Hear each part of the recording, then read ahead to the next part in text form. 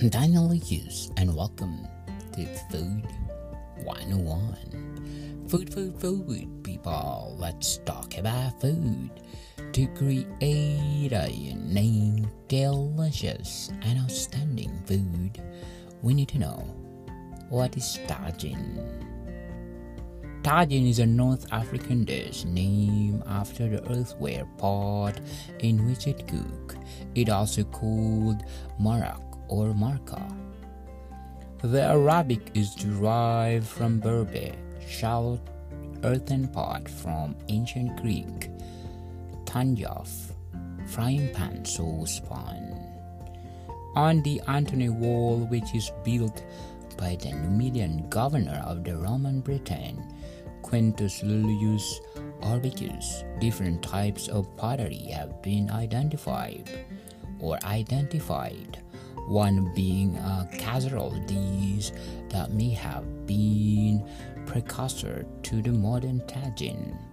Fragments of tagine have also been identified among Numidian ceramics.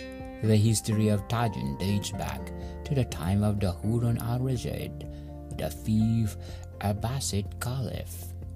The earliest written records about the concept of cooking in tagine appear in the famous 1001 Nights, an Arabic language story collection from the 19th century or the 9th century. Today, the cooking pot and its traditional broth are primarily prepared in the Middle East and North Africa.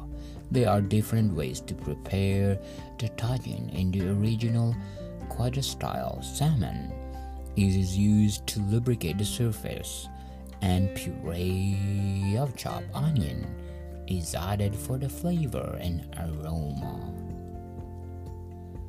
For Mokwali-style cooking, the ingredients are placed in olive oil to enrich the flavors. There are many descriptions how to prepare the tagine from Arab scholars. A famous description is one from Ibn al-Adim in 1192 and 1262.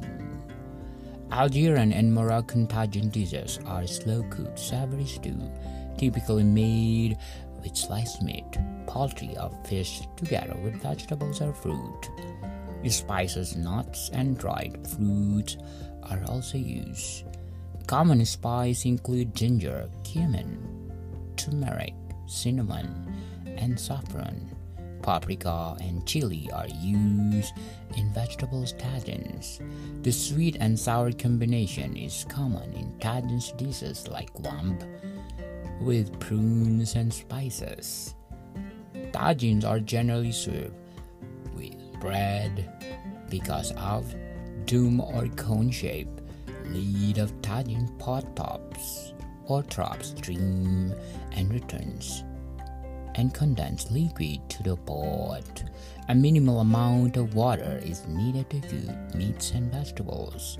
This method of cooking is important in areas where water supplies are limited or where public water is not yet available. Those are the fundamental, basic process to create a good food. Welcome, people. Thank you for listening, and see you soon.